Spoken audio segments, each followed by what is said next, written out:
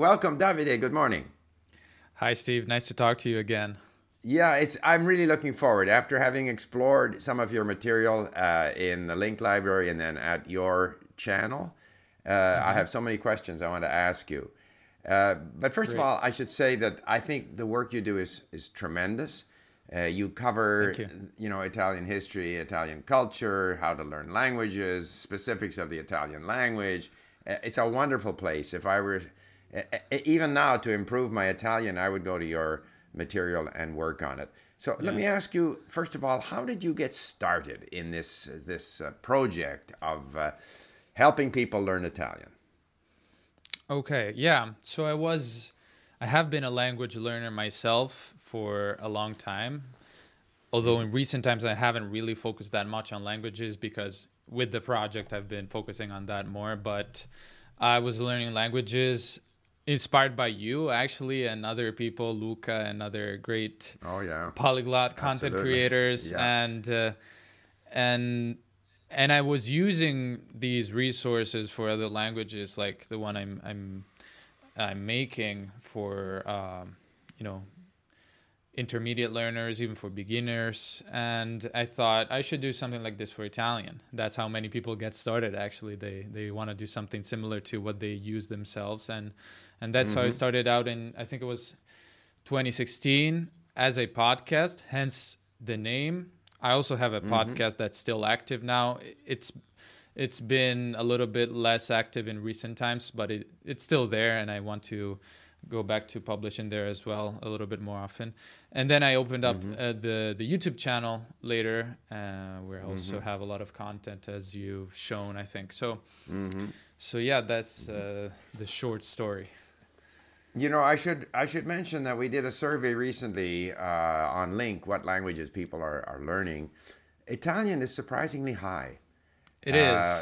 Right now it's people talk about Chinese or Korean or other languages like that, but obviously Spanish is I guess maybe because of the influence of North America or something. Spanish is typically right at the top of the list.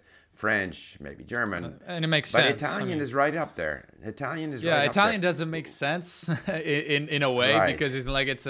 it's a smaller country. It's spoken. I mean, Mm-hmm. it is technically spoken in Switzerland, San Marino, but it's mostly Mm-hmm. spoken in Italy, um and yeah, I mean, it's not a huge, like, there are not that many people going to Italy to work here. Although I actually, let me take that back, because there are a lot of people immigrating to Italy from other countries, from poorer countries, Mm-hmm. for economic reasons and political reasons, Mm-hmm. and so obviously those Mm-hmm. people have to learn Italian. I just tend not to think about them that much because they're maybe not necessarily my average viewer. So Uh, your average viewer, what is the motivation? Why what yeah, pushes people, motivates people to learn Italian?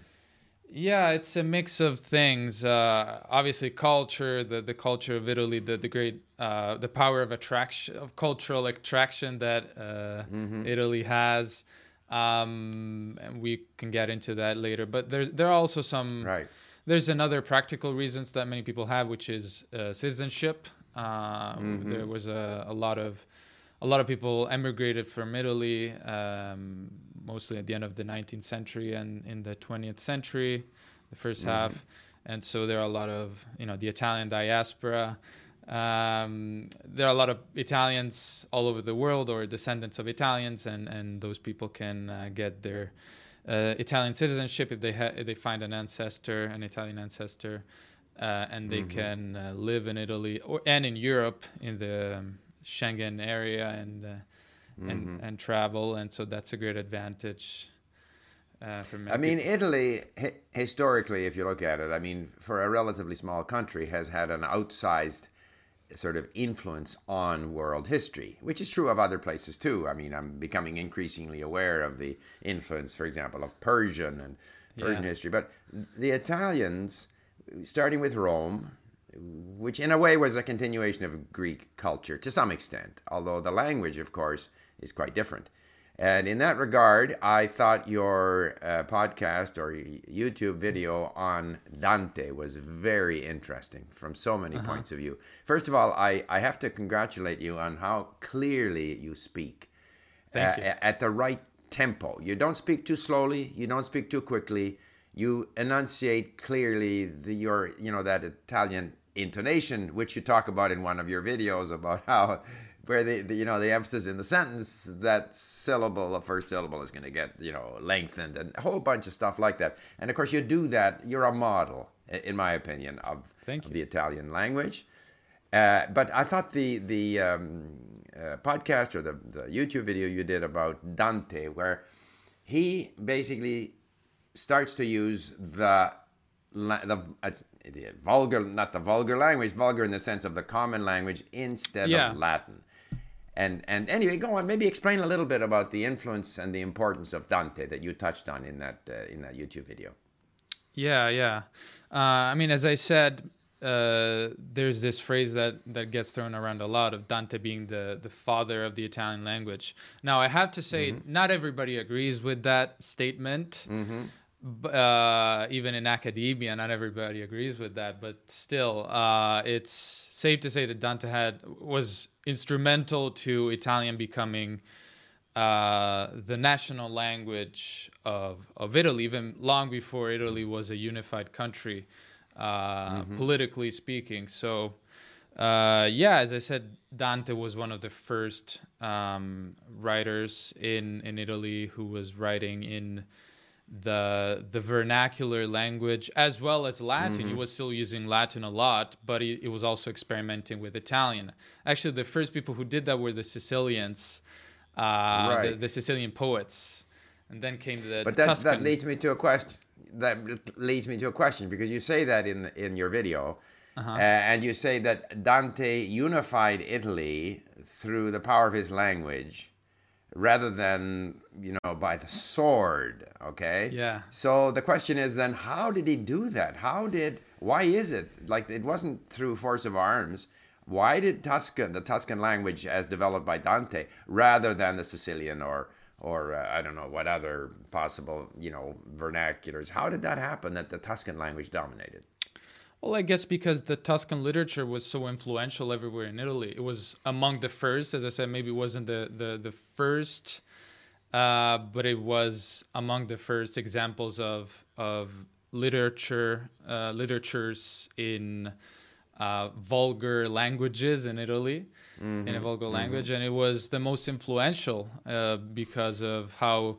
Just think of the fact that we had three authors like Dante, Petrarca, and Boccaccio, all being born very close to each other in the span of, I think it was less than 100 years, or even less maybe. So there was even a little bit of it was even a coincidence in a way, but a lot of great writers were born in Tuscany, and that led to Tuscan and Florentine becoming the most influential literary language in Italy, and not the only one, but the one that mostly by the 16th century became the accepted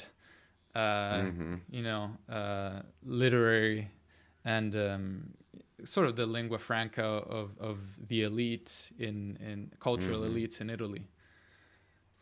Of course, one of the attractions of Italy is the strength of all the sort of regional historical background. Napoli or I don't know, Milano and Venezia, which was off by itself, and various types of foreign domination at different times of Italy's history. So there's a lot of variety there. And of course, beautiful cities and so forth. Another thing you do in your channel, which I think is great, is you teach people how to improve their Italian. And maybe you could summarize the video you did on the stress and the syllable stress and the intonation in a sentence. I thought that was very interesting. You remember casa? Yeah. The one with the tips on how to sound more Italian. Yes. Yeah. Okay, yeah, that's an interesting one. So, what did I talk about in the video? I talked about la casa. Yeah, for instance, what you mentioned. So, like in Spanish, a word like casa has a very short, Right. stressed first casa. Well, in Right. Italian, and this makes Italian sound the way it does, we tend to make that stressed vowel longer, so it's casa. Right. Vado a Right. casa. In Spanish, you get voy a Right. casa or voy estoy en casa. Ta ta ta Right. ta. In Italian, you would say Right. vado a casa. So you elongate Right. those vowels more, and it makes you sound more But Italian. you made the point that depend like vado a casa, but vado a casa mia. So depending Exactly. on the stress in oggi, like wherever the stress is, that's where that happens. So it's not automatic that every time you see casa, the stress is gonna be the same. Yeah, no, exactly. So it's usually the last word in a sentence, but it also depends on where the emphasis is. So vado a casa mia. Right. But if you say il mio amico instead of Right. il mio amico, so my friend. So in that case, you elongate the e in mio. That's a little bit technical, but yeah, it's that's interesting. So how does one acquire that? Does one acquire that by just doing a lot of listening and being attentive to the language? Or is it necessary to have that pointed out? Or I guess it depends on the individual. Yeah, I think it depends, and I think it's a mix of of both actually. I mean, of course, you have to do a lot of listening as you teach on your channel, but I think it helps to have people point things out that you might not necessarily notice. And yeah, I don't know. What do you think? Do you think? I think, well, I always quote this lady who ran the San Diego State University language department who said there's only three things that matter in language learning. The attitude of the learner, the time you spend with the language. So not reading a grammar book in your own language, but actually with the language, reading, speaking, listening, whatever. And the third thing is the ability to notice. And I think to some extent the ability to notice develops if you put enough time into it, if you have an attitude that you want to notice. But some people just don't notice. The question is, even those people who don't notice, even if you point it out, it doesn't mean they're going to be able to do it. Yeah. So it's kind of a mixture. It's sometimes it helps. I wouldn't say it doesn't help. It's like in Russian, the unaccentuated O becomes an A. Some people don't notice that. You point it out, it doesn't mean they're gonna do it. So it's a mixture of both. Yeah. Another area where I thought it was interesting, you showed those circles of, there's this whole issue of how many words do you need? How do you activate your vocabulary? And you had one person on there who was very much into, every time you learn a word, write it out, use it, which I'm not a big fan of because it's going to limit your vocabulary. So there's always this issue of how much focus on the bits and pieces, the details, versus how much of the language are you going to bring into you. And I think you have to strike a balance.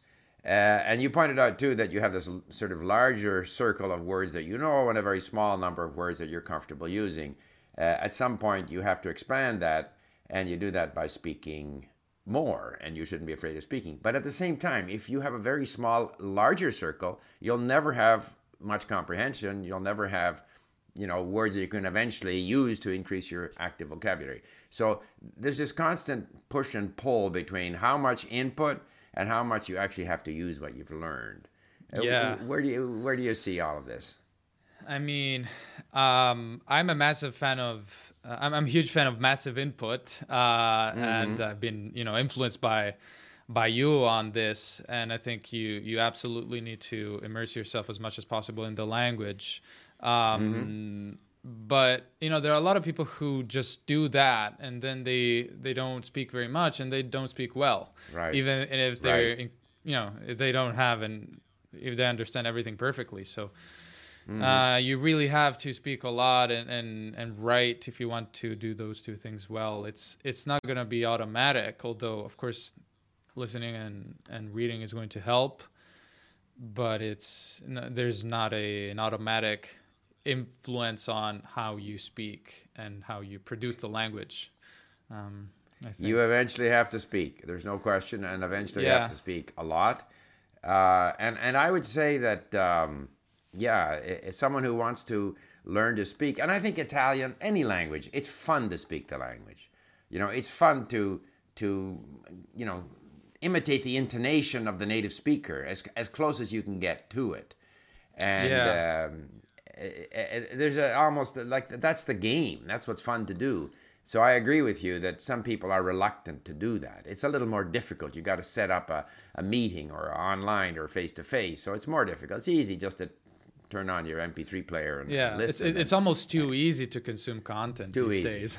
Yeah. It's so easy I that agree. like it's what you do by default. But yeah, you have to speak. And I right. And I think the joy of expanding your vocabulary is that there's so much good material in Italian. Oh, and you also had one a video and you talked about the importance of reading, and I totally agree with that. I mean, reading is absolutely essential. That's where you expand that vocabulary base, the passive, the potential words that eventually might be added to your active mix. But there's so much good material in Italian available. Yeah. When you go to Italy, how widespread is English? So if you're a person Right. that would like to visit Italy, to visit Rome or Florence or whatever, or even, I don't know, Bari or Sicily. I mean, there's so many wonderful places to visit in Italy. How widespread is English? To what extent can you survive with just English? To what extent is your experience in Italy going to be richer Yeah. by being able to speak Italian? I think it's going to be a lot richer, and obviously, like, knowledge of English really depends on the city, I believe. Also, I don't know if I'm the right person to ask because I'm not going to speak English to other Italians, but I think it really Right. depends. If you go to Florence or Rome or Milan, it might be easier to get by speaking English.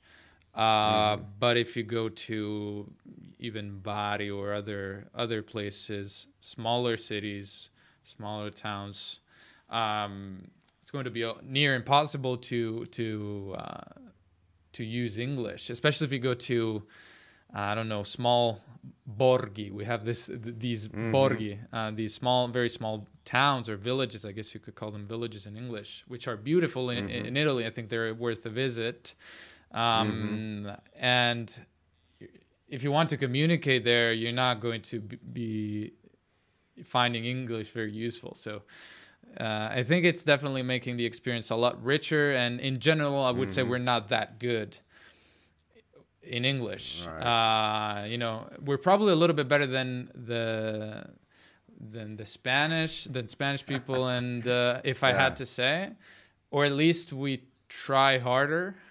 But still, we're probably in the bottom countries when it comes to English proficiency in the European Union. So, still not that good. Behind the Portuguese, who aren't too bad in English. No, the Portuguese are incredible. Yeah, it's a matter of we haven't had that much English-speaking films and movies and all that, and we have everything dubbed in Italian, and so I think that played a role. And one of the big attractions of Italy is food. Yeah. And particularly in a smaller town, but I can remember being in, I can't remember whether it was Bologna or where I was, or Parma, and in a lovely restaurant. And without Italian, you couldn't order and you couldn't engage the mama who was running the place in sort of chit-chat back and forth. And even in the smaller towns, that's going to be even more the case. So for anyone wanting to explore Italy and explore the food and explore the countryside, having Italian is such a big advantage. And and it just I makes think the experience a lot more Sorry. authentic and genuine and fun. So I totally agree. And I heartily recommend your channel. As I say, because of how clearly you speak, how pleasant it is to listen to your Italian, and the range of content you have from history to the language itself to how to learn, and lots of different things. So I also found have one the of podcast, if I can promote my own podcast. Please, as go I said, ahead. so Please go you have ahead. a lot of content on the podcast as well. And you provide transcriptions, don't you, for your podcast? Yeah, I do. And So anyone who listens to your podcast or your videos, which has subtitles in Italian, both of those can be imported into Link for your own use. We have one item in there that is shared in our library, but nothing prevents our members from subscribing to your podcast or to your YouTube channel and then importing those into Link as lessons. And I can't think of a better way to work on Italian. Yeah, So- yeah. I mean, I've used Link a lot myself in the past. I've learned Russian with Link, and Wow. I've used it for French. I think I use it for French. Yeah, it's a great platform. I always recommend it to people. Yeah, I mean, if you like this immersion based learning, I think you're gonna love it. So It's a wonderful world we live in, where there's so much content available now in Italian or in Russian or in French or other languages, Yeah. and different ways of accessing this content. So language learners today are very fortunate. So with that, I mean, we could go on forever. I want to get back to your channel and do some more Italian. Great. But thank you for dropping by. And I will leave links, obviously, in the description box thank you. to your podcast and to your YouTube channel. Great. Grazie And, mille. people who enjoyed, how do you say, de nada, how do you say, Di prego. nulla, prego. Non c'è di Okay. che. Non c'è di che, non c'è di che. And people who enjoy these videos, please, subscribe, click on the bell for notifications. And if you follow me on a podcast, please leave a comment. I do appreciate it. So thank you very much, Davide. Thank you very much, Steve. It was Bye-bye. a pleasure. Bye.